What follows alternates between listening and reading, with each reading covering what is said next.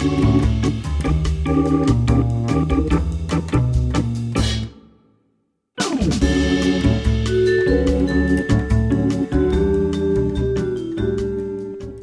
and welcome to Upstream with Jim and John, father and son conversations about discipleship and culture in the Pacific Northwest. I'm John.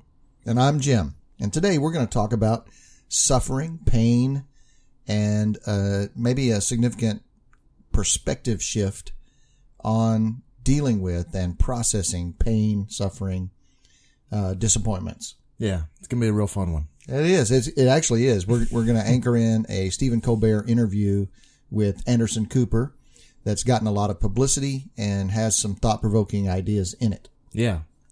Awesome. So before that, though, it's story time. And today, John, you're up. My turn for a story. A few weeks ago, I told what I thought was a self-deprecating story, but apparently it wasn't good enough. It was not embarrassing enough to be self-deprecating. So I brought a real... In fact, you were witty and funny. You were the hero of that story. Yeah, but if it's my story, I'm the hero of every story. Even if I'm a real... Are you the hero of the one you're about to tell? I'm the main character. I don't know if I'm the hero or not. Okay. Well, let's hear it. All of them are funny, by the way. You're never not going to laugh at my self-deprecating stories. Okay. Whether you think they make me look good or not, that's subjective. True. I agree. Okay. Another Northwest story. They were rowdy years. I got lots of stories. So, something or other, we were in the dorms. Not the dorms, as I said last time. We're in the dorms. And there were fresh brownies or fresh cookies. I don't quite remember. I think it was cookies. They were giving out free cookies in the lounge. And they? Who's they? I don't remember. Sometimes brownies on a college campus cannot be trusted. It wasn't questionable. It was probably cookies then, because I didn't even think about that. You never crossed your mind. No. And I had my fair share, and I felt no after effects. So, okay. Whatever they were. Well, that's good. So they were safe cookies and chocolate chip variety? Probably. I mean, yeah. So the whole point of this is that afterwards, one of my buddies said, let's go to the student, coffee shop, the Airy, and get cups of milk. Cups of milk to go with your cookies? For the cookies, yeah. Okay. And so we're, it's not a far walk from the dorm, and we're, talking, I wonder if they even will give us a cup of milk or what that's going to cost. And we get up there, and this is pre-Lindsay. This is my very first semester at Northwest. And there's this baristas, who is... No, wait. A female barista is a barista? No, that was a joke. Okay. I keep learning words from you in every episode, so I just want to, this is good for me I'm glad I asked. I would have used that word and got myself in trouble. Okay, so there's a barista there. There's a barista there. Of the female variety. And I figured I'm a young man. I'm going to flirt with this lady. A particular skill you have. Yeah. I'm a little bit of a silver tongue. Oh, I bet. And so we get up there, and my buddy asked for a cup of milk, and I didn't want one. We were there for him. And but I'm talking to this woman. I said, is this something that happens a lot? Do people come up and ask for cups of milk? And she says, well, you're not the first, but it's not very often. And I said, do they ask for warm cups of milk and ask you to tuck them in at night? I think you crossed a line. Well, the joke was that in my head, was that these freshmen would come up who miss home. Yeah. And they want, a bedtime story. Well, yeah, because as she said, it's not, when you said you asked her, is this common? My comeback, if I were her, would have been on high school visit weekends. Right, exactly. The kids, when the kids visit. And that was the impression going is we're asking for a cup of milk? Right. How old are we? Right. And so that was the joke. But you just kind of stumbled over the delivery there. And she didn't say anything, which is way worse than anything she could have said. And then my buddy, just kind of is in disbelief and gets his cup of milk and just leaves. And I follow him out, and I never saw her again. And then, that was in December probably. And the following January, started hanging out with Lindsay, and we were dating in March. Sometime in March. I'll probably get the number wrong. But yeah, the rest is history. Did Lindsay give you a warm cup of milk and tuck you into bed? Nope. Still not? Not until... You've been married a year now. Oh, the honeymoon she did. Okay. Yeah. Okay. man, we're going to go off a cliff here with what we mean by a warm cup of milk, apparently. So well, it caused me enough trouble already in the first time I used it, but I meant it very literally. Yeah. So that was my brief stint in dating. Lindsay didn't take a whole lot of courting. She was already buying what I was selling. So, well, when you were young, you said to Mom, I'm worried that I'll be able to find a wife. I think you were 11. And she said, don't worry, she'll find you. And that's what kind of happened. Yeah, she did. Yeah. Yeah. Well, all right. So, introduce this subject, John, with the Colbert and Anderson Cooper interview and what grabbed you about that. And let's set up this conversation. So that was a story of my suffering. So we'll Oh, man. I'm kidding. So, Anderson Cooper's a little divisive, he is. Stephen Colbert is a little divisive, because he, is a professing Catholic and not just, not for appearances. He seems to really take it seriously. Oh, he's very serious about his faith. Yeah. But in, contemporary America, you can't be a Christ follower and a Democrat, and he's very much Democrat and very much a Catholic. Now, hold on. You just made a ridiculous statement. I was saying the ridiculous statement. I'm not professing it. Okay. Well, I just want to be really clear on this podcast that you, in fact, can be a Christ follower and a Democrat. I'm saying he's divisive because a lot of people feel that way. Yes. So, again, I want to make sure we frame this accurately because this is no small thing for us old guys. Okay.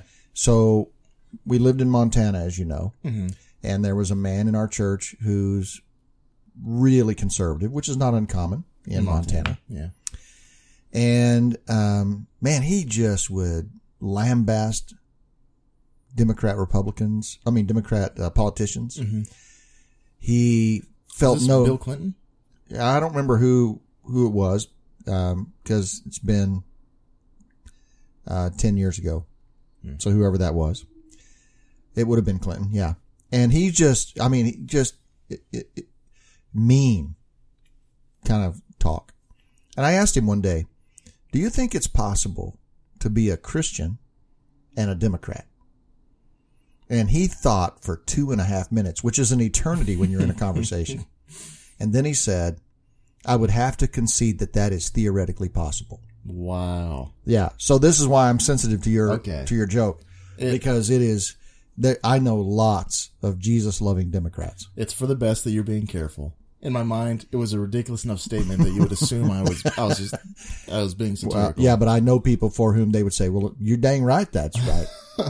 Okay. Stephen Colbert, point being, very much Democrat, very much Catholic. Catholics are even divisive among, American evangelicals. Mm-hmm. Anyway, he had this interview and, Stephen Colbert, for those who don't know, when he was 10 or 11, he's the youngest of 11 kids. And his dad and 2 of his brothers died in a plane crash when he was 11. And, so that was a huge deal. It was him and his mom, and a lot of the kids by that time, because he's the youngest, were older. So it wasn't the oldest kids, but it was the oldest kids in the house at the time. So really it was just Colbert and his mom after that. And then a few years ago, or maybe more recent than that, maybe last year or earlier this year, Anderson Cooper's, mom passed away. Mm-hmm. So, they were talking about a lot of stuff. It was a long interview. And Colbert, it kind of goes towards grief. And, Cooper brings up this quote that, Stephen Colbert had. And, I think it was when, he had this interview with maybe some magazine when he was starting his new show. So he did the Colbert Report for a long time. Right. And then was starting the Tonight Show. And, or the Late Show. There's so many. His night show. Yeah. And, it was this long piece, and he said this, but he said, he brings up his father's passing, his brother's passing, and how it kind of shaped his whole life, and he says that he learned to be grateful for the thing that he most wishes did not happen. And then he said, what punishments of God are not also gifts, or thereabouts. Yeah, so I want to hear these again, get them in my head and my heart. So, yeah. He's learned to be grateful for the things he most wish didn't happen. Yes. That's really an amazing thought. Yeah. And I think he's younger than you or about your age, but so 11 was a long time ago, but that's still, That's a loss. That's It's a an incredible life-shaping loss. thing. Yeah. You never recover from that. You adjust and you grow, but you never forget. Yeah. And, so he later said that was actually the part about the punishments of God, what punishments of God are not gifts. That's a quote from, Tolkien, another, high profile Catholic. But, it was really an incredible moment. And the reason it struck me, and I think it struck a lot of people, in and out of the, Christian sphere, is just how, raw it was for two very public figures. And for Christ followers, it's a big deal because he's attributing to God Yes. this process, even his gratitude and his engagement with his grief. Yeah. And later on, he says that that everyone suffers, and that the amazing thing about God is that God suffers with us, with Jesus. That's the miracle. That's the gift, is that we're not alone, even as far as God is concerned, that he too suffers. So, and he's, that's national TV to Anderson Cooper. They didn't edit it out, which is great. He's just talking about Jesus on television. So it was a very, kind of cool moment in a vacuum. It's just a very cool thing that happened. Yeah. But what do you think about this? What do you think about that attitude, that statement? Well, let's take them one at a time, because I've learned to be grateful for the things I most wish did not happen. I thought about you in this. So my joke earlier that the story was me suffering, that's a half joke because I've had a very cush lifestyle. I have not suffered a lot. In these conversations, I don't have a lot to say. And I've had bad times, obviously. I haven't just been on cloud nine this whole time, but I've never had anyone inordinately close to me die, save for grandparents who well, let's try it this way. it's less of a robbery at that point. Have you had things occur that you wish did not happen? Oh, yeah. Can you think of one or two? Well, wish did not happen. That's different because, like the move to Washington was very hard for me. But I of course don't wish, I don't wish it didn't happen. Yeah, but that's a good point. That's a thing that at the time you wished wasn't happening.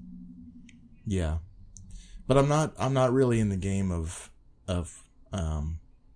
I do say what if a lot as far as the future is concerned. I don't wish things didn't happen in general. Even so when you say what if, it's not like what if that didn't happen. Right. It's always what if this is going to happen. Right. So, but anyway, it made me think about you, because you lost your dad at a younger age.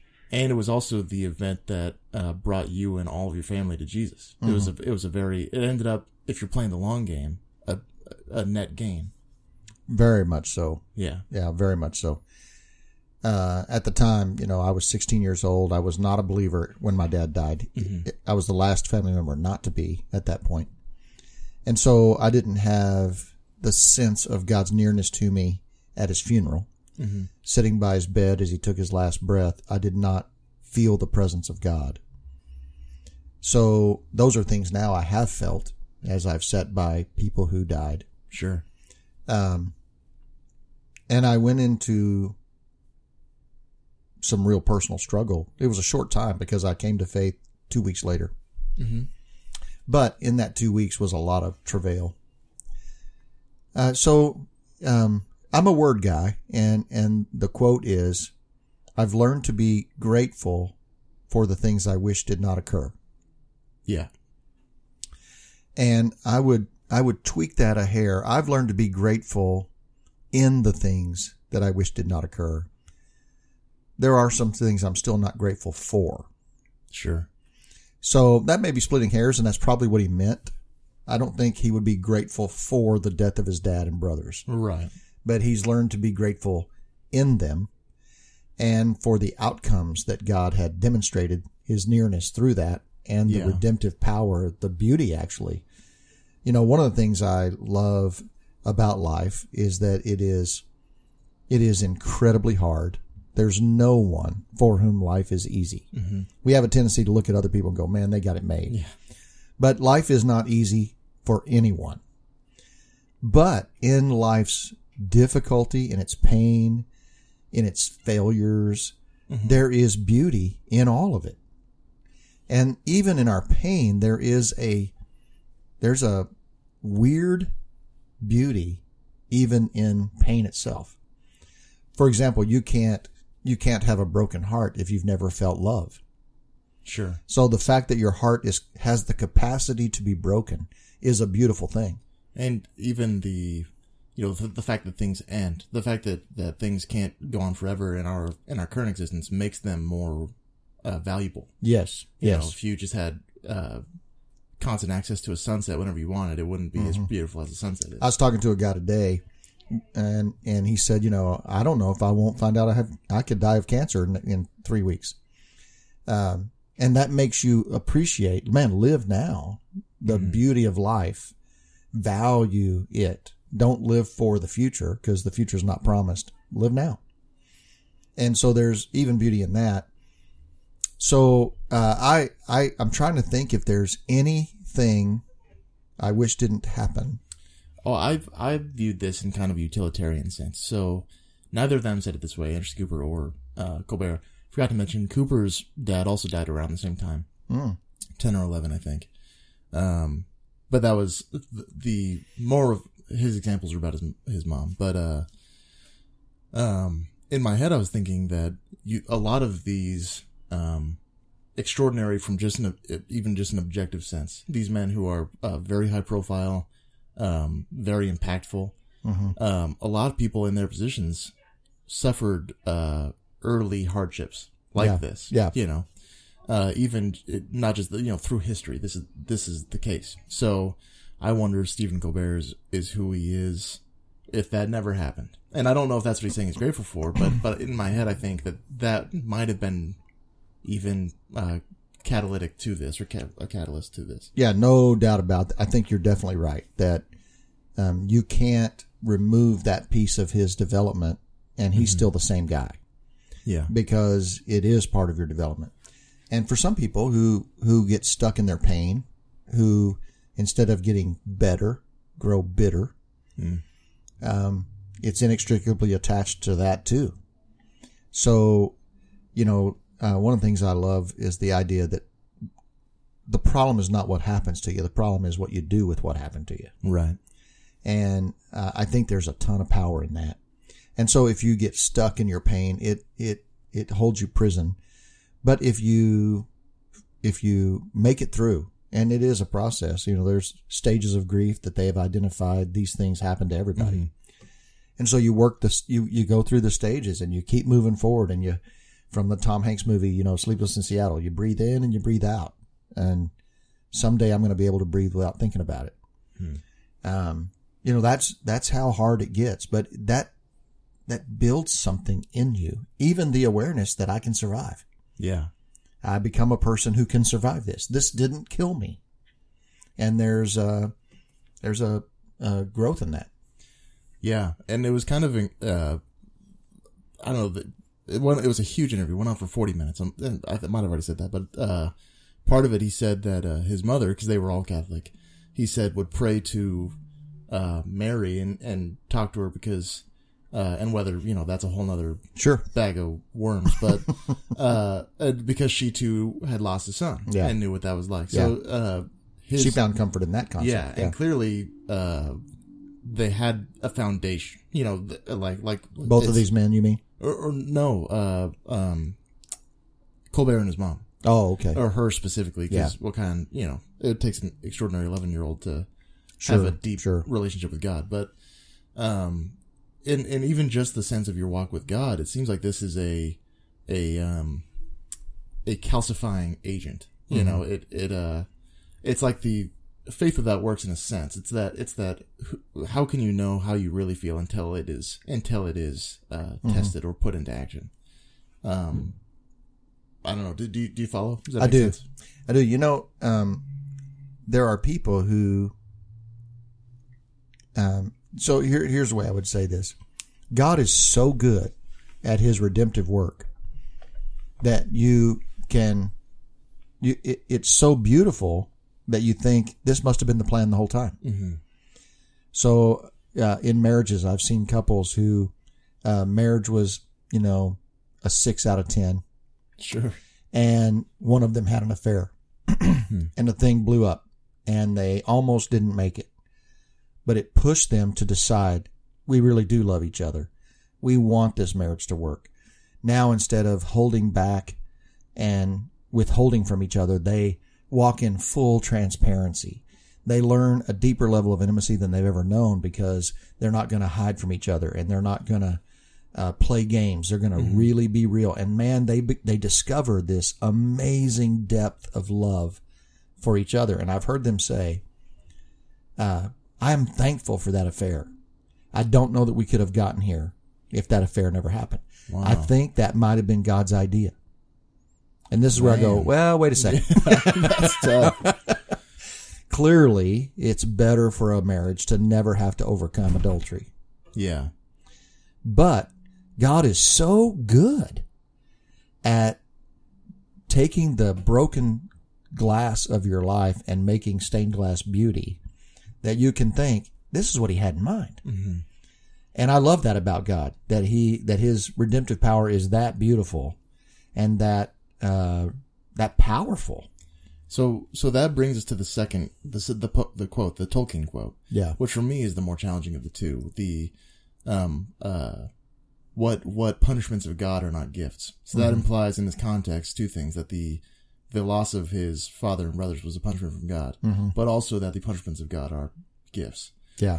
First one I have more of an issue with, but we talked last week about, or I believe it was last week, where, a loving parent disciplines their child. Yes. So in that sense, it is a gift that God cares enough to punish. To punish, yeah. I guess if that in the context of this quote, how do you feel about the quote in general? Well, I'm curious how you feel about it. Well, I just said it. I view it with trepidation. Yeah. So I love the commitment of the quote. Yes. I love the God can be trusted no matter what. Yes, exactly. I love that. The forfeiting of your wisdom. I love that, but there is a lot to it that gives me pause. Yeah, me too. And I'm a word person, so the word punishment, I start there. What punishments of God? Punishment is from the word punitive. And so when you punish someone, it is a punitive act to make them pay for their failure. Sure. Whereas discipline is corrective. It is developmental. Gotcha. So we put people in prison. We called them the Department of Corrections. Right. But they're not providing any correction. They're purely providing punishment. And so this is one of the things for me that's not a small thing, that I don't believe God punishes. I believe God disciplines. And that's a broad statement, so I might not mean it as broad as that just sounded. But sure, as it pertains to this quote, what disciplines of God? I would like that better. But even in the context of the incidences of the catastrophes, I don't know if I would call those corrections either. Yeah, because they applied the quote to the death of their parents, right, or his siblings. Yeah, and so then is their death an act of God, which is what they're applying that quote. And this is where you're tripping up. Yeah, does God kill people? Right. I don't as a form of punishment. Right. I don't believe he does. Yeah, and Tolkien's quote, "What punishments of God are not what? Gifts." And so he's talking about a punishment God gives to me turns out to be a gift to me. Mm-hmm. Is that right? That's what you would think that means. Yeah, I probably should. I bet you it's part of a larger quote. Yeah. So that in this thought, is the death of my dad a punishment of me? That's another, and one thing child psychologists will tell you, children will blame themselves if their parent abandons them. If a child is 2 years old and their parent abandons them, they will always wonder, what was wrong with me that made them leave? Sure. So, I want to make sure that we even touch on that. There's no way that your dad's death is a punishment on you. Right. So that's interesting. So, I'm just peeling apart the layers of this. Because I used to get in these kinds of mind games, not where I actually believed that would happen, but just because it's how my mind works. I'm sure it's how a lot of others do too, where I'm performing quote unquote poorly as a Christian. I'm not, managing my sin behavior well. And I think, oh, well now, my parents could die in a car accident. But if they couldn't, if I was, Oh, right. You could at least reduce the risk if you were walking the line. Exactly. But I realized that. And now, did you have this thought consciously very often? I don't know. I wouldn't say very often. It's one of those memories that exists in a vacuum. I can't really place it in a time era. But my thought there was always that kind of separates. That's a very you-centered view. It is. And so if you think, what if I died in a car accident and then I got to heaven and God said, yeah, it's because your buddy was sinning too much. Well, then kill him. Yeah, exactly. Yeah. Like what? So I don't think, if you think about your personal relationship with God, and he wouldn't necessarily do that to you, you can't really expect that he would to anyone else. Yeah. That was my personal rationalization of it. Well, as is always the case in our conversations, there's 9 ways we could go with this conversation, which is one of the things I love, but it makes me concerned for our listeners if we're too broad. So, I do want to mention that part of why a lot of young adults are deconstructing their faith is thinking patterns like the one you just mentioned occurred to you at least at some point in your life. Mm-hmm. If I'm bad at sin management, bad things could happen. And, the enormous weight of my sin management skills. Mm-hmm. And a lot, as you mature in your faith, you realize sin is a symptom. And God's not wrapped around the axle on the symptom. He's concerned about the state of your heart and your relationship with him, your love for others.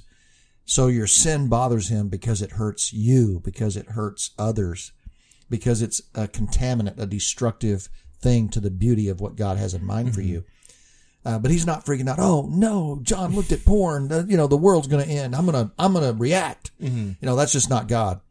And so part of me wants to apologize to you that you would have a thought like that as your dad and as your pastor. I'm curious, where in our faith structure do we get thoughts like that? It may just be organic to... Yeah, if I can speak to it personally, I don't think you have anything to apologize for, and I think there's no accounting for that. That's one of the reasons I'm terrified to have kids.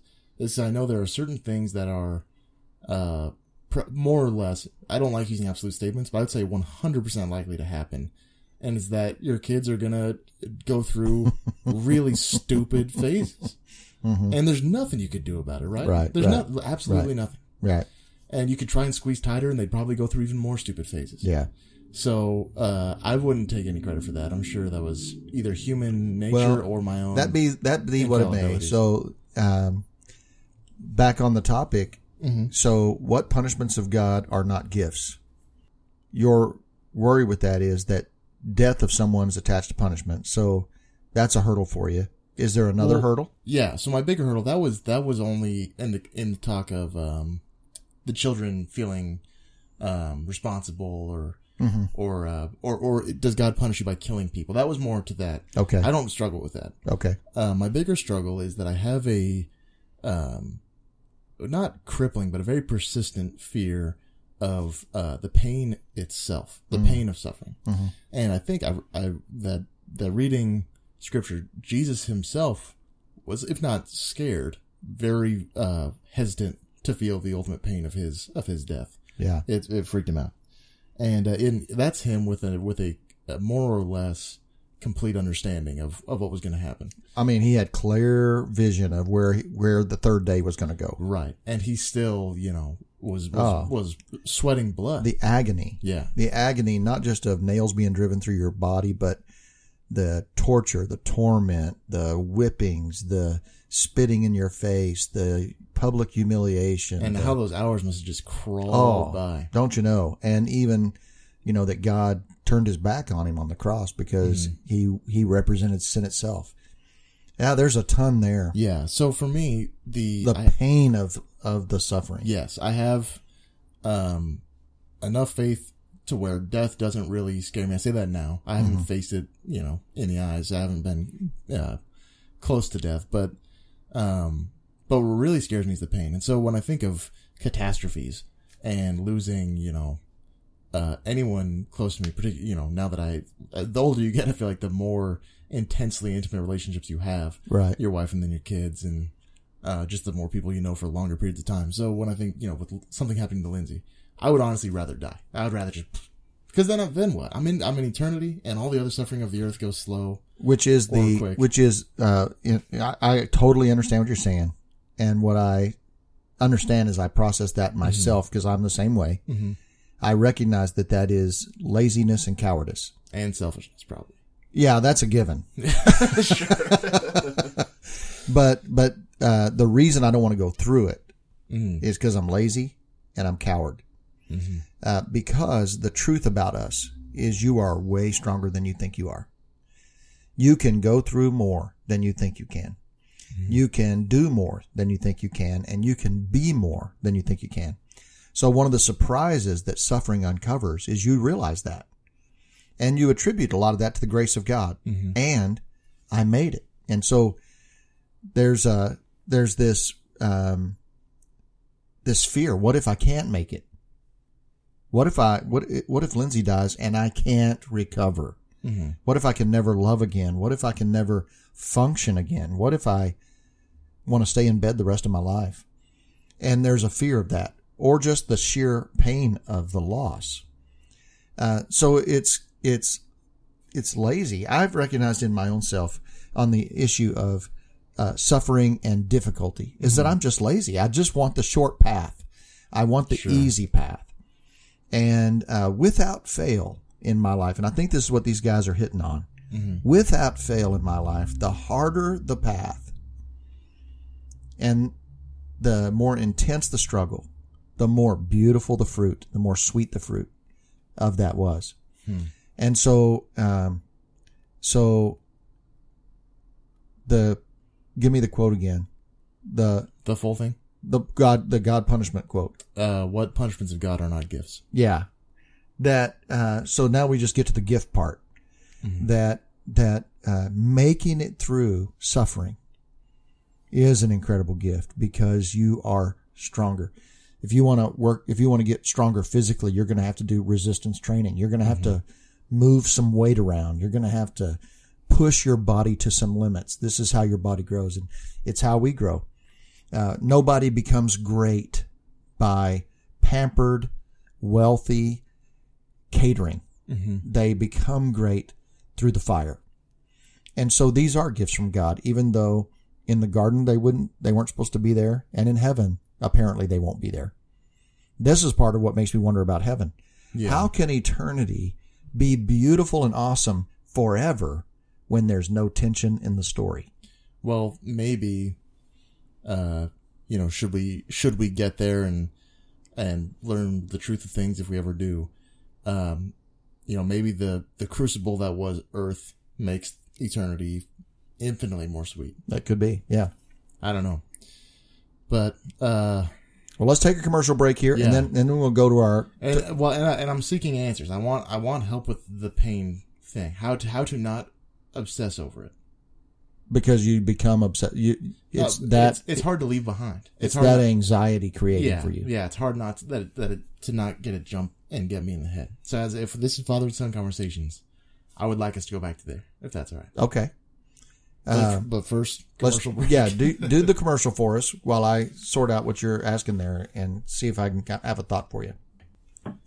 So Upstream is our podcast. Obviously, you listen to that, but it's part of JimandJohn.com. And what we want to do is, as we talked about last week, there's a lot of Christians who have hit a wall, and it might not have even been that dramatic of a wall. They might have just kind of slowed to a halt with work, life, disappointments, and we think there's a lot of those people, and we've both been those people, and we want to help those people. So that's the whole point of Jim and John. That's the whole point of Upstream, and that's our mission. And we are on Patreon.com. It is a crowdfunding resource, and if you like that mission, and if you think we can do it, then if you could check that out and see if you want to be a partner with us, you give us any amount of money a week or a month. It could be $1 to support that mission. And there are goals on there to, incentives. And as you give more, there are more benefits.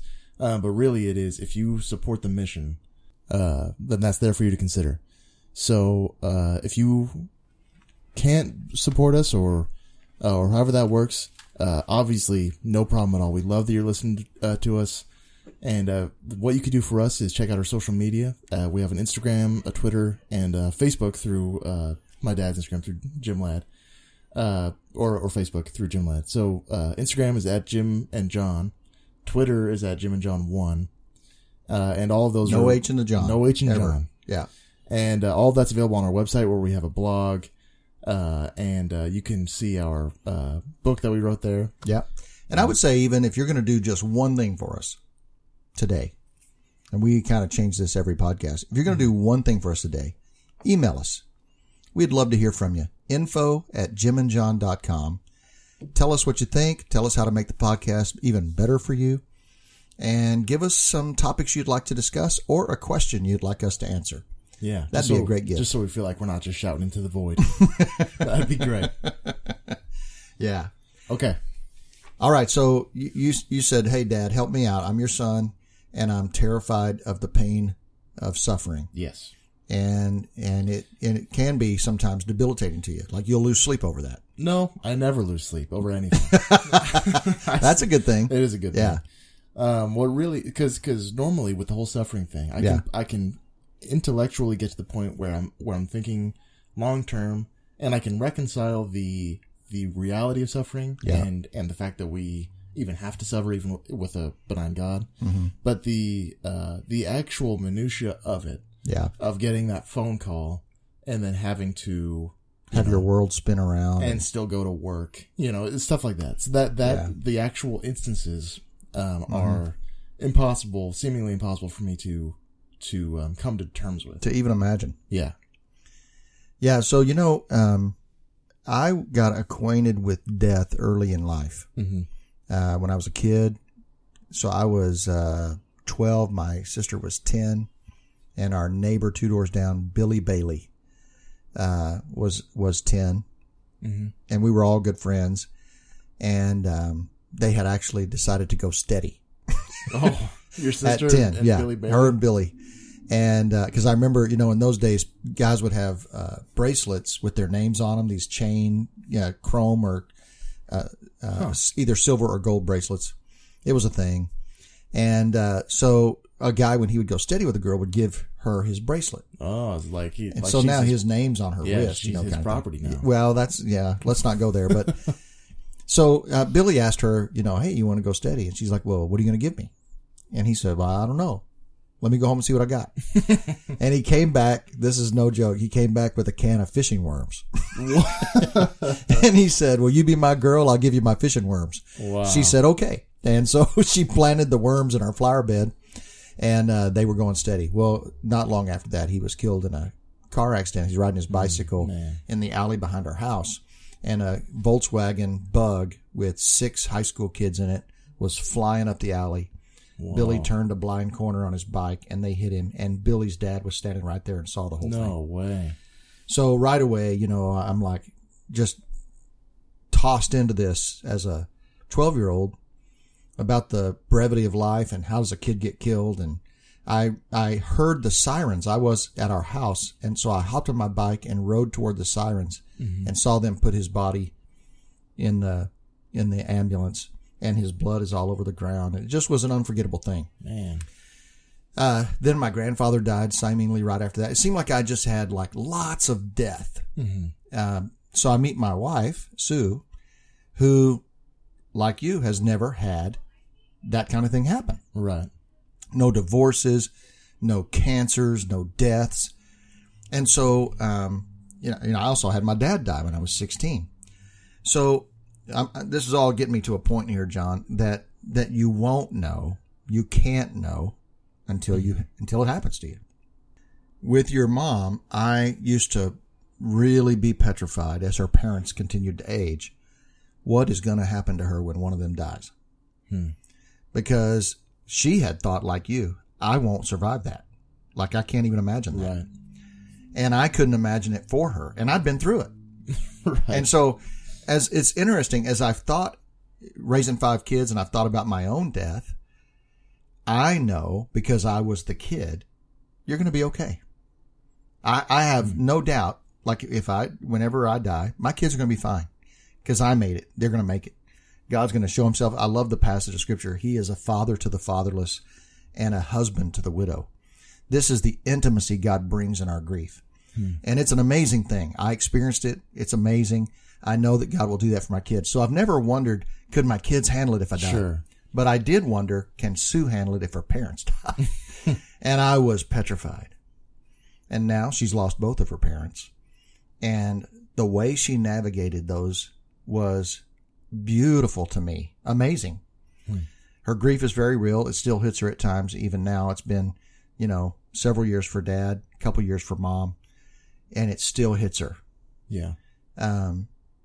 But man, she's making it, and she handled it more powerfully, gracefully, beautifully than I ever dreamed. You're just not going to know. Yeah. Until you go through it. You can't prepare yourself for it. You can't say, well, this is what I'll do. Sure. Have a game plan. I have actually thought, what will I do if Sue dies? 70% of the time, the husband dies before the wife. Mm-hmm. So she's always assumed she's going to have to deal with my death. But I have teasingly said, I'm going to outlive her. It's my goal. I'm competitive. So now I just want to outlive her even by an hour just so I can say I did. But I've played around with, what would I do? I've been married 35 years with this woman. She's the love of my life. She's my very best friend. What would I do if she died? Mm-hmm. And I think, well, I'd get on a cruise. I would disappear. Cruise? Yeah, not to go pick up chicks. No, but that to me, but I thought about it. Yeah. When we were on our cruise. Yeah. To me, being on a cruise boat alone has to be. It'd be like the epitome of loneliness. Yeah. That could ever happen to a person. person. So maybe I'd just go to a beach, but I would go away where nobody knew me. And I think the reason for that is so I wouldn't have to tell the story over and over and over again. People say, how you doing? How you doing? Yeah. I would want to run from that. Okay. This again is my laziness. Anyway, I have no idea what I would do. Yeah. But because I've been acquainted with some suffering, I do know I'd be okay. It's not romantic to tell your wife, I'll be okay when you die. But I do know I would be okay because God will see to it I'm okay. And I have the beauty of community as well. I have my kids who would help me be okay.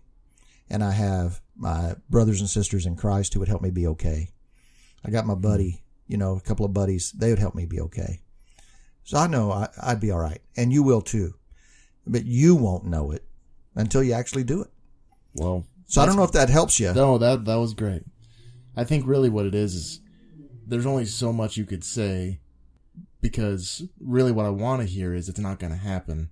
And that's not true. Yeah. So. Yeah, I could lie to you. Yeah. I've said to Sue many times, would you just lie to me? Tell me I'm amazing. Just lie to me.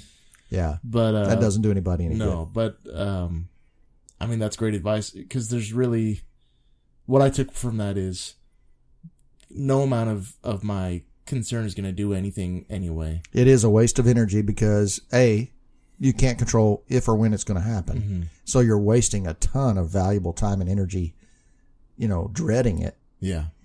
And God is so stinking awesome and so reliable that you will not be alone. Well, that's my takeaway. I take that. That's mine. I love that. And that's what I love most about God. I was thinking about this with the Colbert quote, with the Tolkien quote. What all that seems to have in common in my view, this is my takeaway. Mm-hmm. What does God promise us? Does he promise me abundance? Does he promise me, 100 years of life? Does he promise me less pain? Does he promise me no cancer? Here's what he promises me. This I know. He will never leave me. And so what I can know is I'll never be alone. He will comfort. He will strengthen. He will uphold me. He will cry with me. He'll weep with me. Mm-hmm. He will redeem my pain. He will turn ashes into beauty. And he will change mourning into joy. This is what God does. And he does it really well. Hmm. And so I love that. I trust that. I've experienced it. And so that he does it so well that you might say, the punishments of God, give it to me one more time.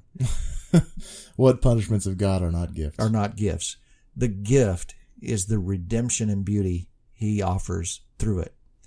You know, you could talk all day about whether that's actually punishment from God or discipline or just God's presence in your pain.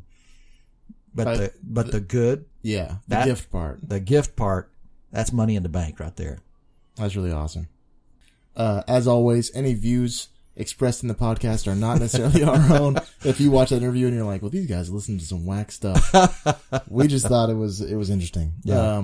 But hopefully this gave you something. If you're like me and some of this stuff keeps you up every now and again, or metaphorically keeps you up. Yeah. Then hopefully this was of some help. But yeah, we're here every week, Monday at 8 a.m. There is a tier at Patreon where you get it on Friday instead. And yeah, just check us out. We're really grateful for you listening. Tell a friend, and we'll talk to you next week. Yeah, see you guys.